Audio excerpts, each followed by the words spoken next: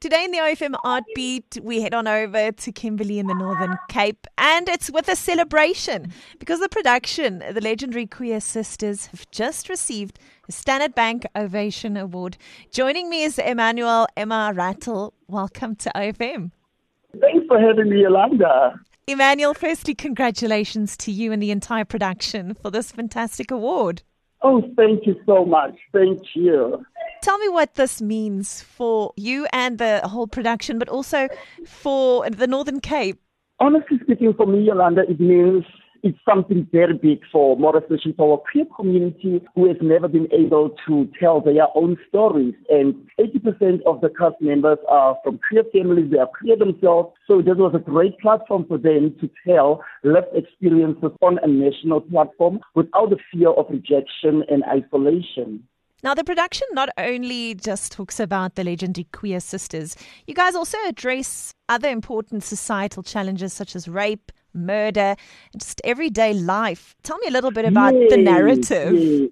The narrative behind it was very strong because, as I said also before, we speak about lived experiences, which is actually something that actually affects us on our daily basis. Not only the queer community, but we speak about mental health issues, we speak about race, we speak about the societal issues that people are driven to based on situations that they actually went through.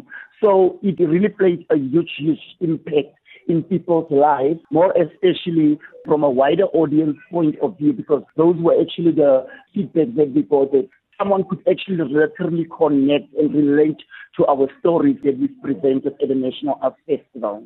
Joining me in the OFM Art Beat today is Emma Rattle. The production, the legendary Queer Sisters, just received a Standard Bank Ovation Award at the National Arts Festival, and we're very proud of the Northern Cape indeed. Emmanuel, what's next for you and your team? What's next for us and the team is for us, we're working so hard because we really want this production to tour. So we are looking into that from September until December. We're just going to see who'll be able to slot us in at maybe big theatre stages like your Cape Town, your Bloemfontein, your Pretoria, your Johannesburg. We're still working, our PR team and communications is working hard on getting these things in place. Emmanuel, before I let you go, what is your message to someone listening who has put in their heart and soul into a production and they also want to go to the National Arts Festival and perhaps also win a Standard Bank Ovation Award? How do you motivate them? Hard work, dedication, and never giving up on what you want. Absolutely. Follow those dreams. Emmanuel, we are incredibly proud of you and the team, the legendary Queer Sisters, winning the Standard Bank Ovation Award. Thank you for joining us in the OFM Art Beat and keep us posted on your tour.